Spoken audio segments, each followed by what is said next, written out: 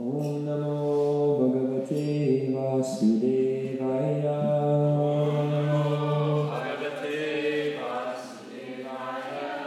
Om Namo Bhagavate Vasudevaya.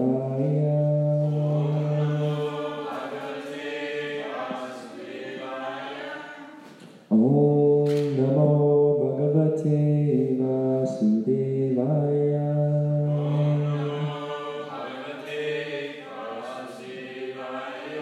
Narayanam Namaskrityam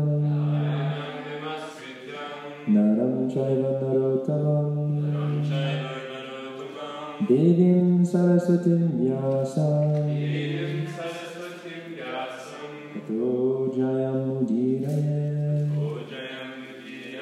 Nashtaprayeshva Bhadreshu Nityam Bhagavata Sevaya Bhagavati Uttama Shloke Bhaktir Bhavati Naishtiki Grantaraj Srimad Bhagavatam Ki Jai. We are reading today from Canto 3, Chapter 32, Entanglement in Fruitive Activities, text number 4. So we'll do the word for word first, so that when you chant it, you can know what you're saying. Yada, when, cha, and, ahi indra, of the king of snakes. Shaya, Shayayam, on the bed. Shete, lies. Ananta asana, he whose seat is Ananta, Shesha. Harihi, Lord Hari. Tada, then. Loka, the planets. Layam, unto dissolution. Yanti, go. Te ete, those very. Grihamedinam, of the materialistic householders. Did any of the words stick out to anybody?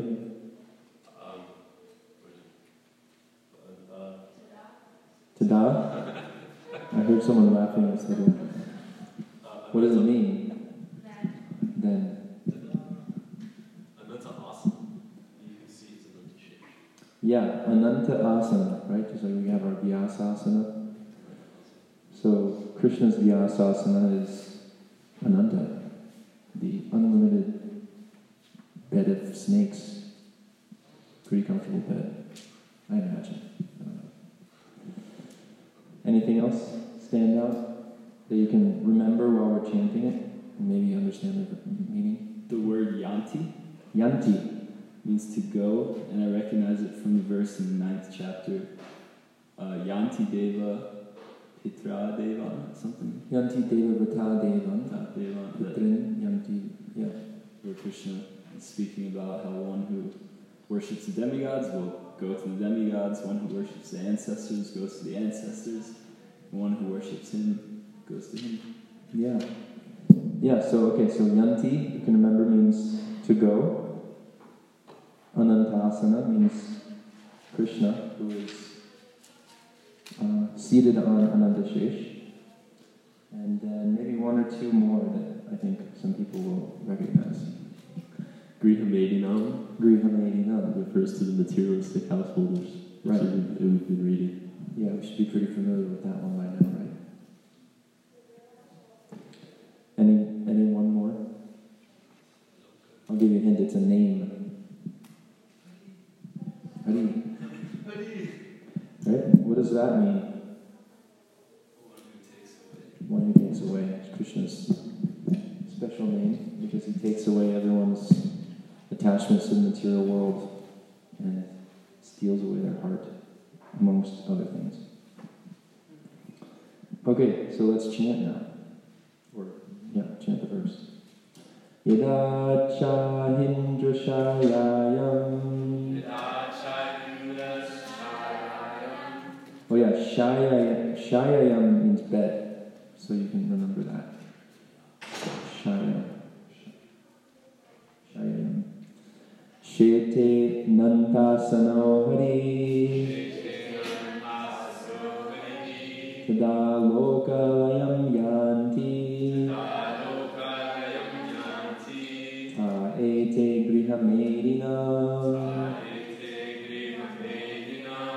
Yada Chahindra Shayayam. Shete Nantasano Hari. Tada Lokalayam Yanti.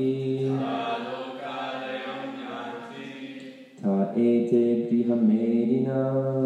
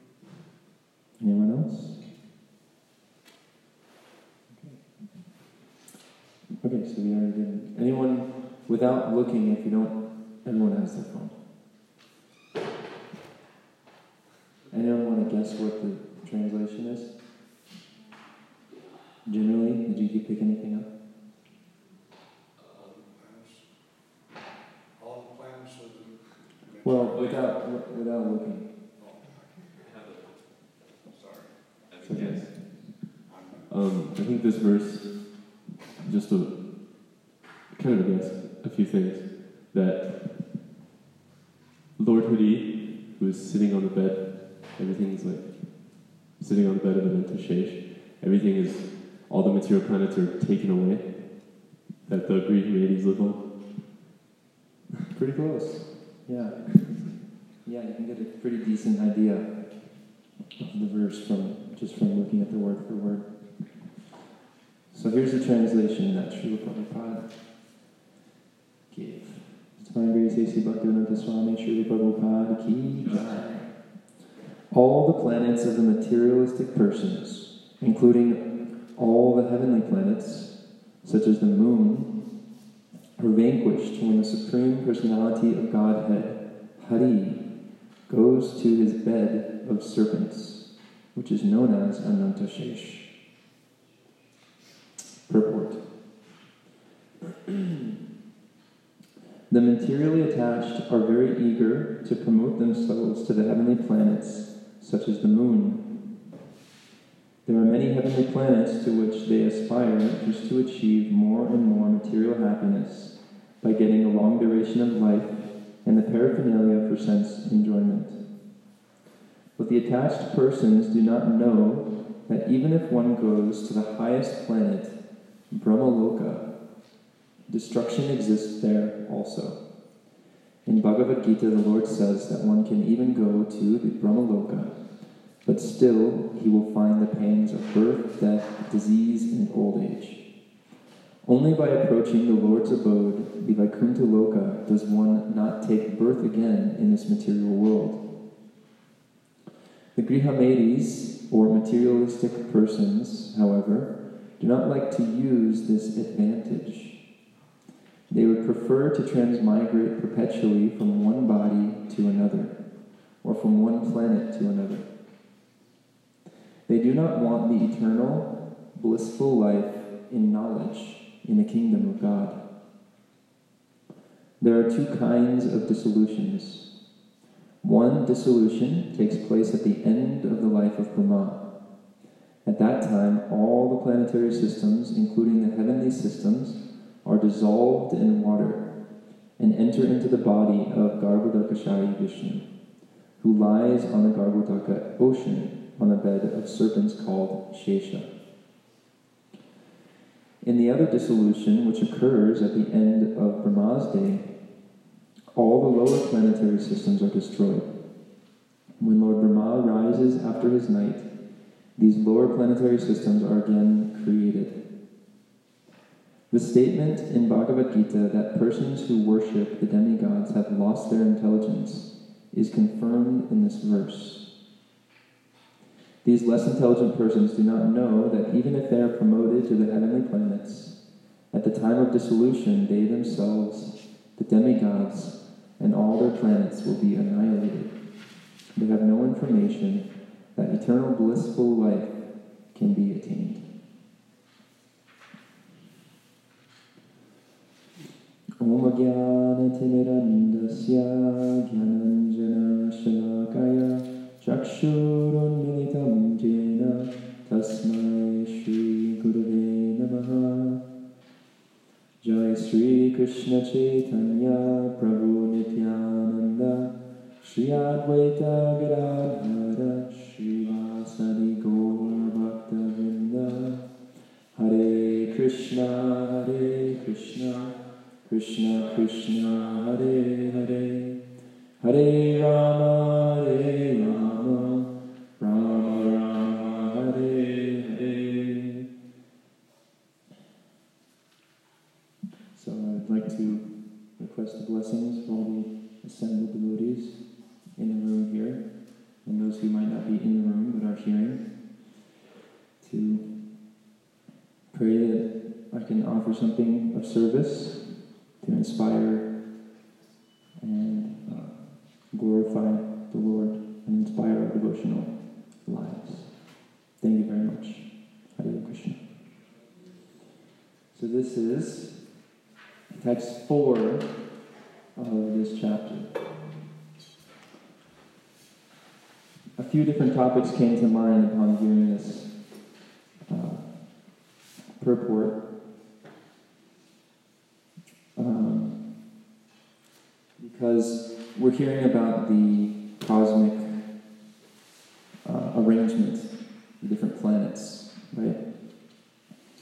And the general gist of the verse, I'll read it again. The verse says, all the planets of the materialistic persons, including all the heavenly planets, such as the moon, are vanquished when the Supreme Personality of Godhead, Hari, goes to his bed of serpents, which is known as Ananta Shesha. So we're hearing about the larger cosmic situation. And the underlying purpose of this, as we'll see as the texts unfold, and we can kind of get the sense even that this is there in the verses, that there is an emphasis on or an instruction that's being given that one should not become distracted by the temporary endeavors to promote oneself in the material world. It's being described that materialistic persons are attracted by sense gratification and devoted to the forefathers, demigods, and they can be elevated to the moon where they drink and extract the soma plant, but then they again return to this planet. Very similar to some verses that are there in the Bhagavad Gita. And so the general instruction that we're getting by getting a larger picture of the whole cosmic system is that we shouldn't become distracted by the temporary. Right? And there's two, actually, I noticed in the purport, Srila Prabhupada was giving two, you could say, reasons that one becomes distracted from the ultimate goal of life. Of course, those of us sitting in the room, generally if I asked you, what is the goal of life? Because you've heard Bhagavatam and Bhagavad Gita and all the conclusions of the Shastras, what would you say? Krishna Prema. Krishna Prema. Anybody else? Same thing. Prema Pumati Maham, right? Yeah. Could you explain that a little bit? What is Prema Pumati Maham? Sri Chaitanya Mahaprabhu states that the most arto, pum arto, the topmost desirable thing is prema. So it's the really the only possession that the living entity has, if we so choose to utilize it. And living entities are trying to fill the hole that we have for love for God in so many other ways. But actually this is the real desirable thing that we're looking for. Yeah, and this is relevant that you brought that specific term up, because we saw earlier, in a few verses earlier, we hear about the other, so Prema Pumarta Mahan is called the Pancha Purushartha, the fifth goal of life, right? And Lord Chaitanya explains that this goal is the ultimate, most important goal. But generally people, whether they know it or not, they're going for the four lower goals, right? Which are described as Dharma, Artha, Kama, and Moksha. Right? Can someone explain those briefly?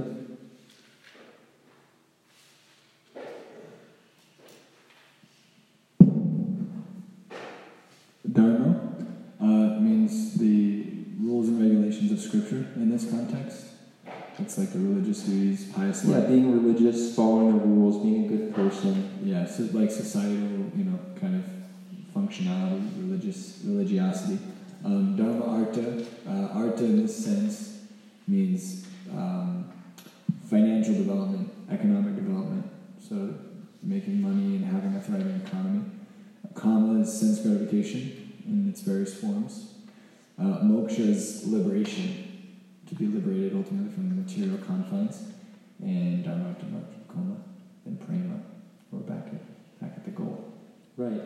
So we can see in general in society there might be different progressions, right? Some people might be practicing Dharma, going to church, being a very good person in hopes to gain something so that they can gratify their senses, and then ultimately at the end of life they want to give up, they want to achieve this moksha, achieve liberation, or go to heaven or something.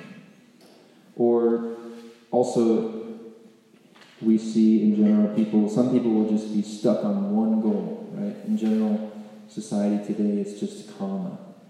If I can just get my kama, sense gratification, without having to do any dharma or artha, then that's the greatest goal of life. Who cares about moksha? Just get your kama. So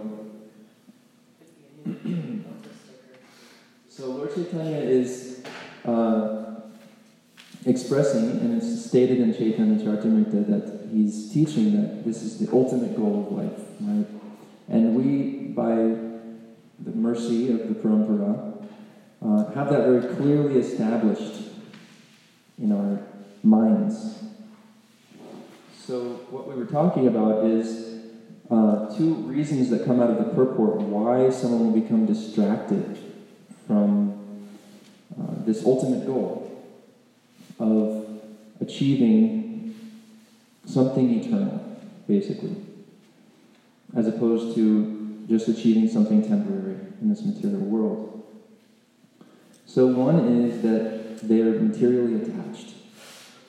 Srila Prabhupada states that the material attached are very eager to promote themselves to the heavenly planets, such as the moon.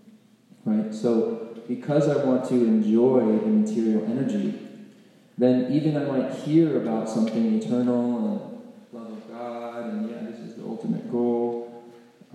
It doesn't enter my heart, because my heart is already consumed and absorbed in the desires to enjoy in the material world. The heart is attached. Right? So this is one reason why one won't go for the ultimate goal, because of that attachment. So we're hearing about Griha mating on those material attached persons, that they may even have knowledge of the Vedas, but because they're attached to the material world, then they just go for the material benedictions that are offered in the Vedas. And another reason, which probably could have been stated first, is that Srila Prabhupada is mentioning that people don't have, they're ignorant. If one doesn't actually have the knowledge that there's something beyond just this temporary world, then there's no question of going for that thing, right? So first, actually, one has to come out of ignorance. They have to be given the knowledge that there is an eternal reality, and that so much of what we, even what we consider eternal, for example, going to the heavenly planets, if someone is interested in following the Vedas in order to, they might even consider that, or have accepted that, yeah, this is not the only life, but they'll just be following the Vedic principles just to try to elevate themselves to a heavenly planet and enjoy in the material realm, right? They don't have the knowledge that even the material realm, even the highest planet in the material realm, Abrahma Bhuvanaloka Punar Avartinodrina Mamupeti Punarjanmana Vidyate. Krishna says in 8th chapter that wherever you go, even to the highest planet in the material world, all you'll find is a temporary, what is it? What's the second part of the verse?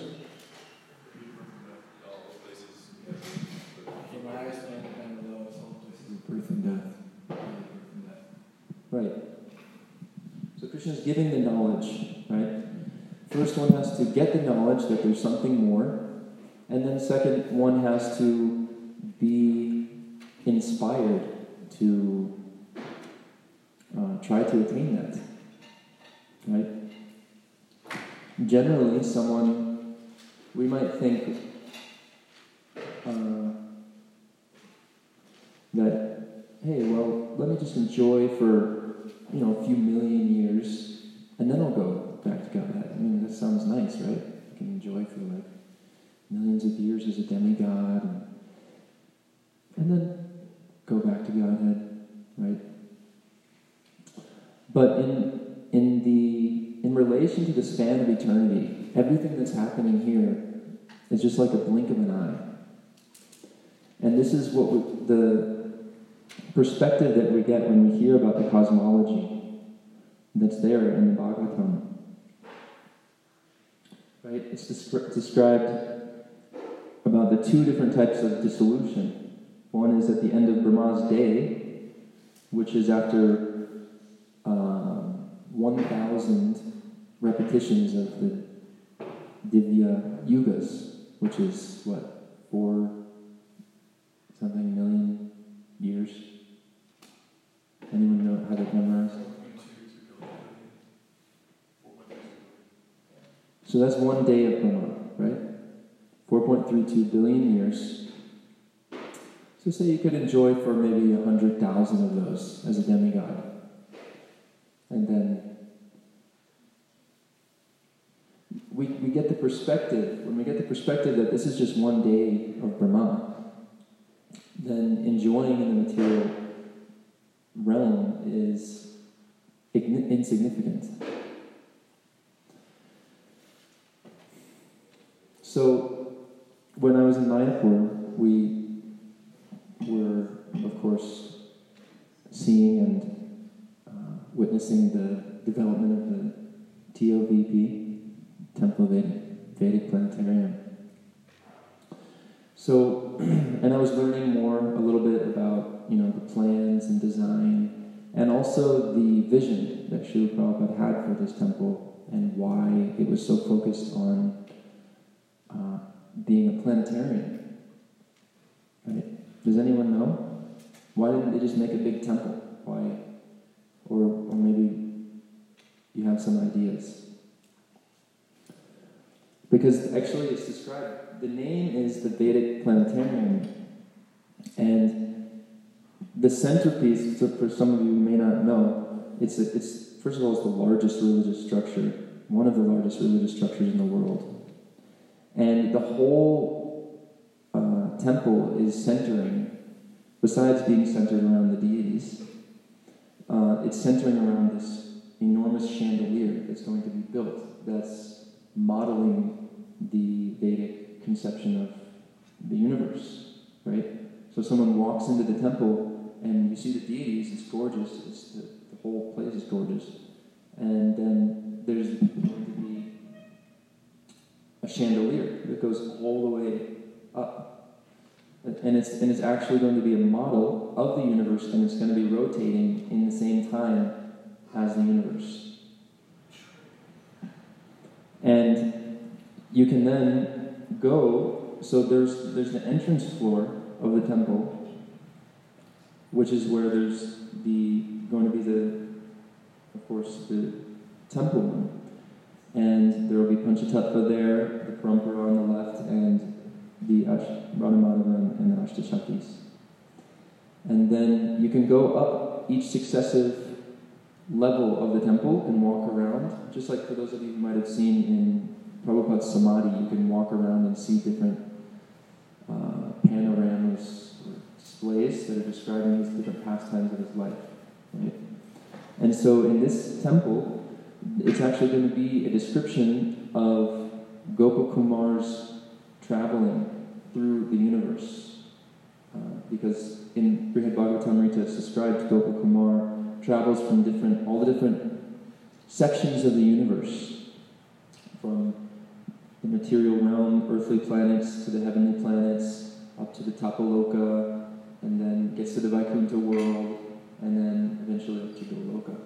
And so all of this is going to be described, and there's going to be really ornate, dioramas explaining this. And so one will be going up and walking around the model of the universe, right?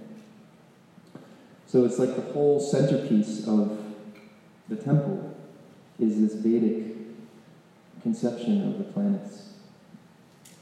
So Ananda, did you have an idea of maybe why this is? I was just thinking that kind of the trend in the split between science and religion that occurred, it was kind of centered around this understanding of cosmology. And because in a lot of the Hebrew texts and a lot of the kind of the biblical texts, there's not a great deal of description about what the cosmos looks like or how it's structured. When empiric scientists begin to, come across some findings or some different ideas, then they use that, and this is kind of what I've gathering. But they use use that in order to kind of wedge the split between religion and science. And so my understanding when I've heard Prabhupada talk about this is that to kind of take that back, take the fact that no, the Vedas do have a great amount of detail about the cosmos, and it's scientifically backed, and it correlates, and it surpasses what science is saying. So to kind of like highlight that aspect, the level of detail, and in that way, like reinstill faith. Right, because if one sees, there's some conversations where Srila Prabhupada was saying that if we can explain some basic aspects of what we see in the material realm through this model, then it'll be a very powerful way of, just like you said, instilling faith in the Vedic conception, right? So he was saying that if we can explain about the phases of the moon, if we can explain about day and night and the seasons and a few other things, then it'll be a very powerful exposition, right? So there's a team of scientists that are working on that, and they gave us a little bit of an explanation of how they're understanding it. It's quite mind-boggling, to be honest. But yeah, that's one thing, is it will help to instill faith, right? Just like many of us maybe experienced that, hearing things about how the Bhagavatam is predicting Kali Yuga in different ways, the different symptoms of Kali Yuga. When we see things that are in harmony with our what we're actually experiencing, then that helps to instill faith, right? Any other ideas of why this might be a major focal point of the temple? I mean, mine's very simplistic, just thinking about the overwhelming sense of looking up and knowing that Krishna is the supreme Godhead, knowing that he's the controller above that space, and seeing everything that's like ultimate beauty there is probably overpowering when you're there. Yeah. Imagine. Yeah, this is kind of along the lines of what I was talking about towards the beginning, is how when we get a bigger picture of everything, then it's easier to become actually focused on what is the goal, right? If we see that, okay, this is the material realm, and then there's above that, there's Maheshtam, and above that is the Vaikuntha planets, and then there's Goloka Vrindavan, and it's explained in a very logical and thorough, detailed way, then it's convincing, and it's also very helpful to keep the mind focused, right? That yes, actually, Krishna is the Supreme Personality of Godhead, devotional service to Krishna, this is the ultimate goal of life. So that when I'm dealing with so many different things throughout my life, of course we have to deal with so many temporary situations, temporary things in life,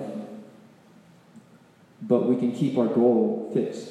We know that the ultimate goal is achieving love for Krishna.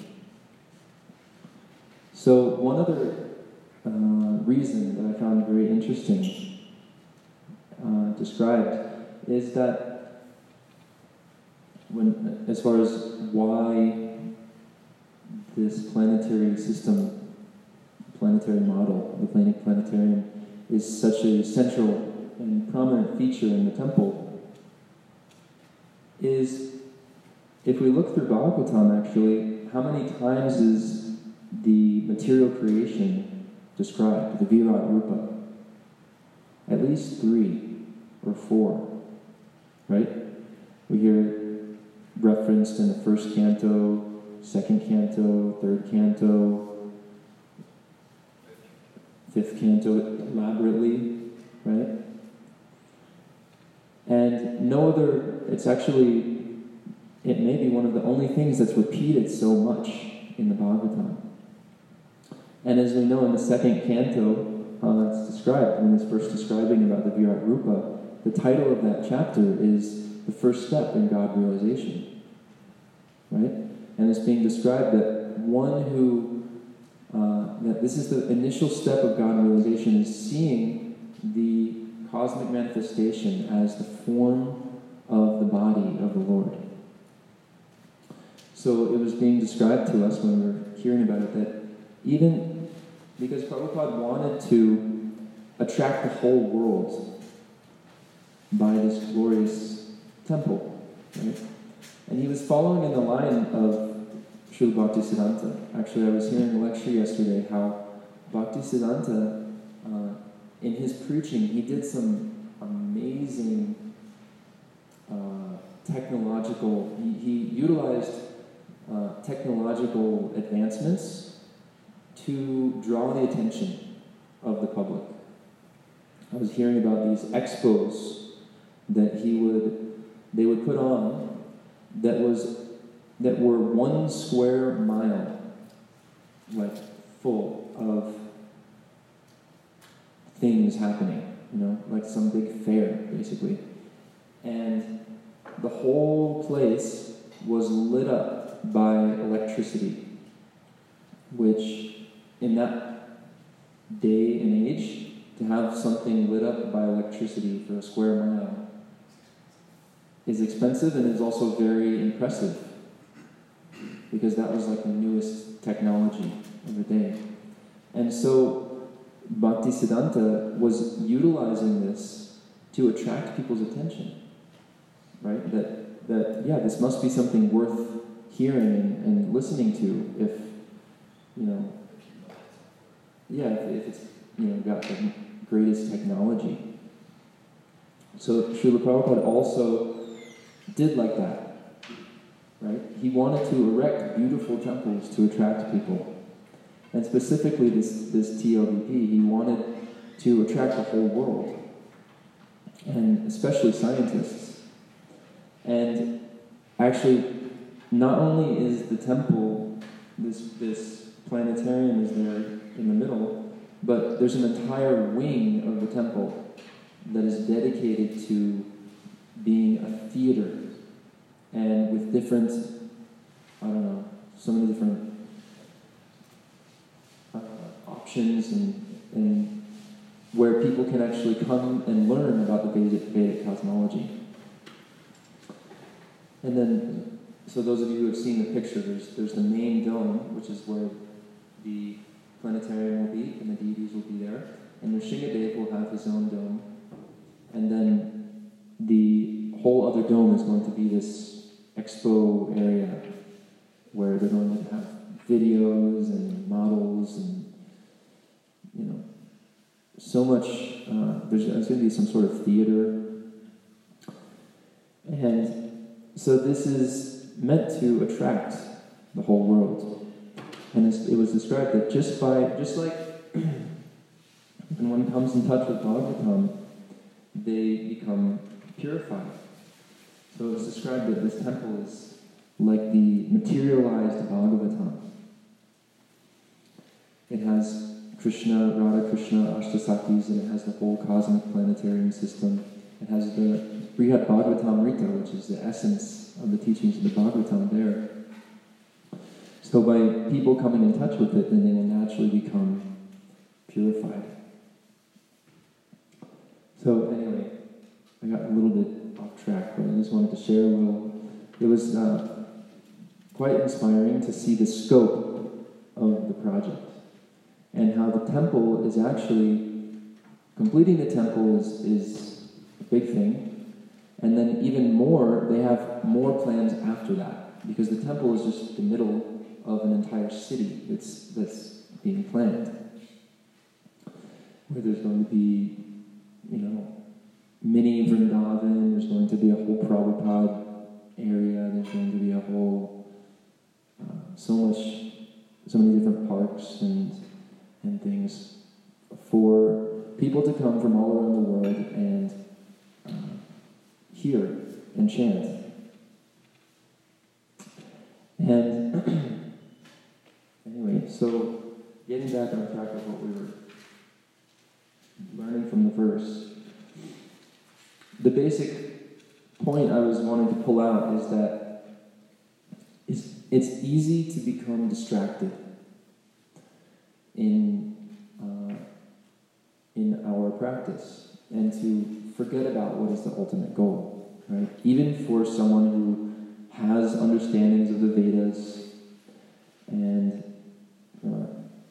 because if there's still some material attachment, then naturally one will be attracted to so many temporary things.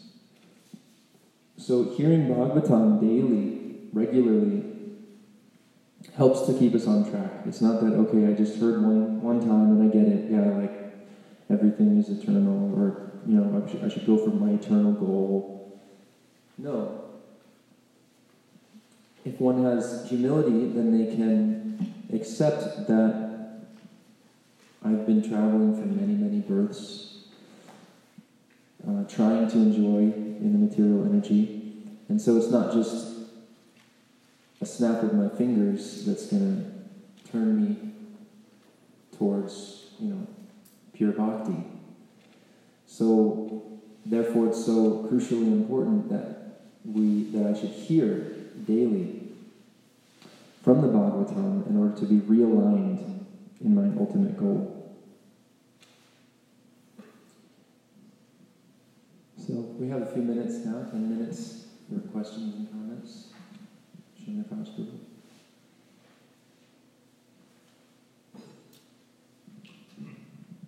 Hare Krishna, thank you. I appreciated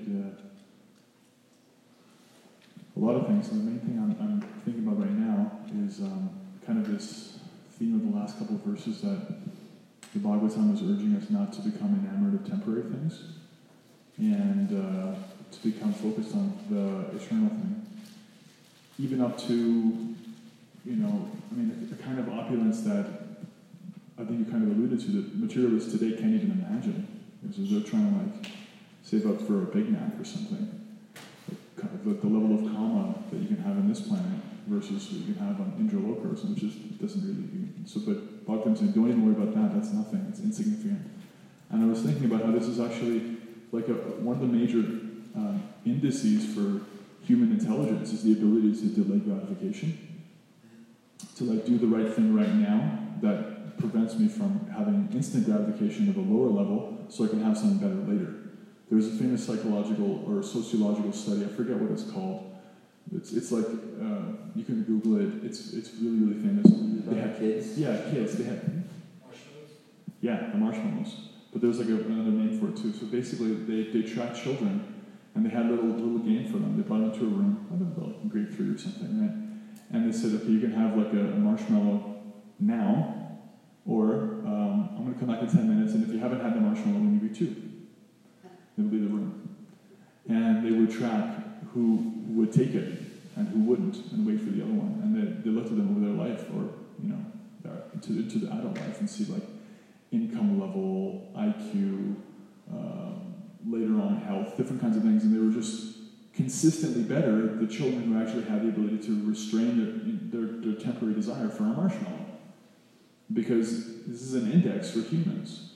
The humans are differentiated from animals because they can say, there's this thing and there's this thing, and if I go for the thing right now, I won't get the better thing later, so I'm going to put that on hold. I'm going to, whereas an animal can't do that. You can't put a dog next to,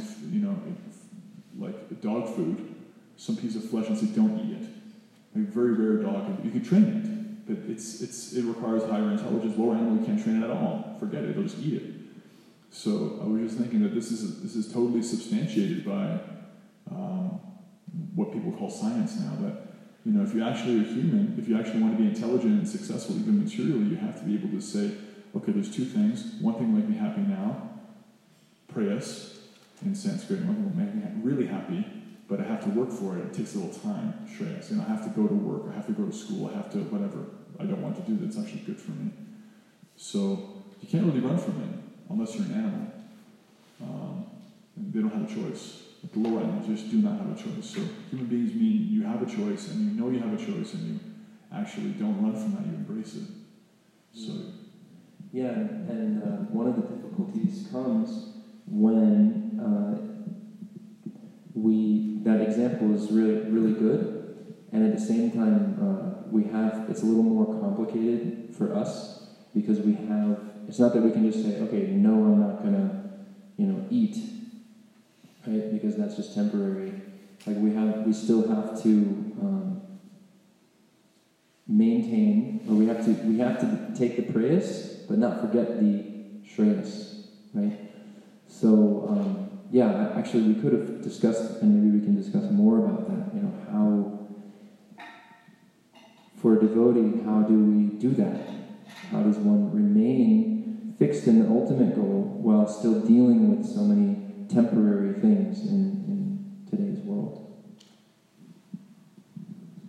Reflection. Constant reflection. And reading. Oh, say again? Yeah, The answer is reflection. Reflection. So reflecting not so much on what you want personally, what we think should be done, but, how would Krishna direct us? What would his ultimate goal be in those moments that we have to make maybe difficult decisions, or then, going to your spiritual master, or, getting that support to help keep you in the right direction. Right? Yeah, so reflecting and then also taking guidance from authorities, definitely. The other day I brought up in class that purport, second canto of intelligence is the form direction of Supersoul.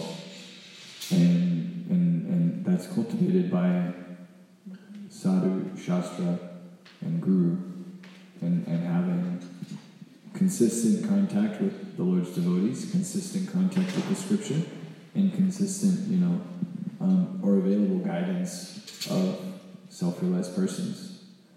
And so, in that way, then the discernment, this is, a way to discern between shreyas and prayas, and then how do I keep in mind the shreyas by still, maintaining the prayas.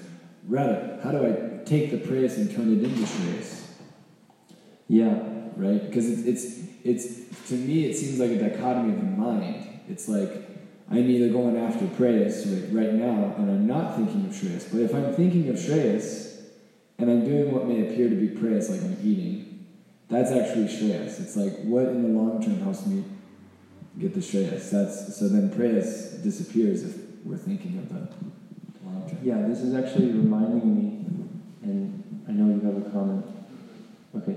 It's reminding me of a really nice analogy I read recently of how it is. It's like a special aspect where a devotee actually, it's not that they spend some time doing their prayas and then some time doing their shreyas or something. That for a devotee, it actually becomes all conducive for Krishna consciousness, right? We practice the rules and regulations, we follow varnashram, we do so many things with the ultimate understanding that this is pleasing to Krishna, right? So someone might be following perfect brahmacharya just because they want to, remain celibate for a long time, or so for so many reasons, right? For health, or for mental power, or something. Prestige. There's so many reasons that one might be following rules that we also follow, and might even be following them better than us, right? But the purpose, why they're doing it, is different. So, for a devotee is practicing all of these rules, following all of these rules, because it's pleasing to Krishna. And the example that was given is just like a wife or a husband will act in a way that is very dharmic, maybe, or basically they'll decorate themselves nicely and act nicely in the house because it's pleasing to the other person. Not just because one could also decorate themselves very nicely just to attract others. They attract the attention of others, right? But if there's love between the two, then all of their activities that they're doing is to please the other person. So for a devotee, it's explained like that whatever rules and regulations they're following are for the ultimate purpose of pleasing Krishna. I'm going to my job, I'm acting nicely to this person, I'm tolerating my boss, I'm doing so many things because I know that this is pleasing to Krishna. not just because I want to be a nice person, or just because it'll get me the raise. Does that make sense? Yeah? Okay. Nandisino? I just wanted to say something on the point of the TLVP and the Vedic conception of the universe. There's this really nice lecture by Sariputta Prabhu called A Brief History of Universal Theories, and he kind of breaks down why the kind of like completely mechanistic scientific understanding of the universe is the way it is now. He talks about that and how in history you can trace back how the Vedic conception was there, and then there's a slow degradation and removal of personality from the removal of like persons in control of the universe from the universal theory until we have it where it is now, where it's just a bunch of dead matter exploding and then creating everything. And how, as that, you can see that degradation in line with the degradation of the society in terms of complete lack of like rules and regulations and sense control and all these things. So like as those mechanistic theories became prominent, and now it's just completely mechanistic, how the society completely degraded into gross sense gratification and lack of belief in God. And he says even the Vatican, even the Catholic Church now, they have a board of scientists, advisors to the Pope. And he says that this is terribly wrong because the scientific understanding of the world is mechanistic. It doesn't leave a place for God. Yeah. Anyway, I just wanted to mention that. And how, like you were saying, that Prabhupada knew that this is so important. Because that, like when you have an understanding that God is in control and you can like scientifically like demonstrate that this is what's actually happening and like how it's compatible with the mechanistic worldview, but at the same time, you know, God's there, then people have some responsibility, like, oh my gosh, I can't just do whatever I want all the time. Or at least they have to, they can't deny it so quickly, right? Right. Yeah. Hopefully. Yeah. Mother Nidra, would you want to give your last word? Oh. I just had a question concerning the translation of Prabhupada here. Translation? Yeah, translation. Where he says that the Lord goes to the Ananta Shesh. Yeah, because usually we think of Garbhodakshaya Vishnu line and Ananta Shesh. So I was wondering, is it because Ananta Shesh is holding up the planetary system on his, I shouldn't say planetary system, holding the Bhumandan system on his heads? Because usually in the depiction of like Garbhodakshaya Vishnu, he's lying on the bed. He's lying on the bed of Ananta Shesh. Right. And then the lotus is coming out. And yeah. So, but then Srila Prabhupada says in the translation that he goes at the end of Brahma's day. Right? He goes to. Is it Brahma's day or Brahma's life? He says. I mean, it's a little out of my league, but I can say my thought is just curiosity. First of all, my understanding is that this is referring to Garbhodakshaya Vishnu, not Mahavishnu, because when Prabhupada describes it in the purport, it seems like that. And my understanding is that it basically, what it means is that just like when Brahma sleeps, then half the universe is annihilated. So then also when Garbhodakshaya sleeps, then the whole universe is annihilated. So I just understood it as going to bed means like, maybe he's lying down all day, but he's going to sleep now. That's just my own thoughts. give Yeah, it. the term going to Ananda Shesh means like it sounded like he was not Ananda Shesh. Yeah, like maybe he was swimming around in the water or something. Because when he started to think of this, like, okay, Ananda Shesh is during the day of, he's holding up the Bhumandala, the Bhumandala cross, which goes across the universe. That's what he's doing. he's on Kuma, and he's holding up on the side. They don't mention anything about Lord Vishnu being there at that point. Yeah, I think we'll have to ask the TOBP staff.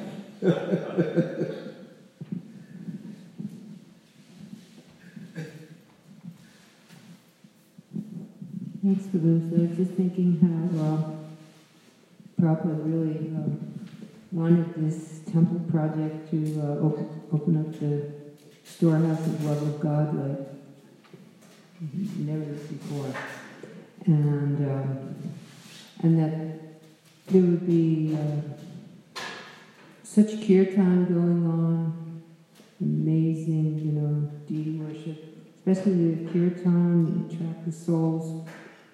And then, of course, the planetarium to attract them to the knowledge. Just like you're talking about in the purport, how people that are materialistic, they don't have knowledge, ignorant, attached. So the whole project is like, ready to bust all these things down in the world, It's like... Yeah, and one other... did you have a question or? No, I was just thinking that it's meant to be a colossal, tsunami. Yeah, and that was the feeling I got definitely being there, is so much anticipation. There's devotees who have been spending their whole life just working on this project and waiting to see it come to fruition and working so hard, and doing quite a nice job, I have to say. Everything is just so first class. The Pujari Hall is like a palace. Beautiful palace. It reminded me of, maybe I shouldn't say this on the Vyasa, but Las Vegas.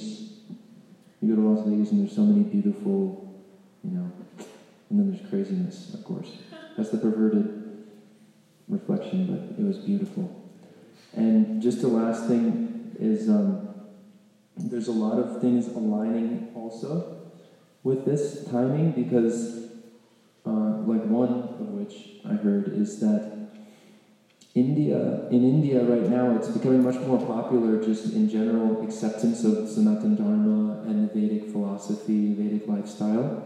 It's becoming more, India's kind of starting to regain their heritage, a little bit. Of course, Kali Yuga is still coming in, but with, the Western world being so interested in yoga and veganism and all of that, it's also coming there in India.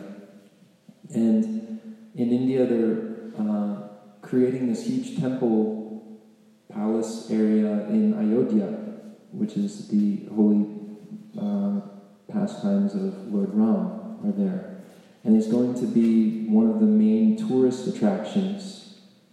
The government is creating it basically for tourism, but the point is that it's going to be a great tourism attraction in India, and it's set to open similar timing along with the TOVP. So as people come to India, more and more becoming attracted to Vedic lifestyle, they'll be they'll be so much more attracted coming to Ayodhya, and then also the TOVP is going to be a whole attraction. So it's just the government, I think. You can maybe research it, but Gauranga Prabhu mentioned this in one of his seminars. So there's so much coming to fruition, and at the same time there's a lot of work to be done. So don't just depend on the prophecy. Okay, thank you. All glories to Srimad Bhagavatam ki, Srila Prabhupada ki, Samaveda Bhaktivinoda ki.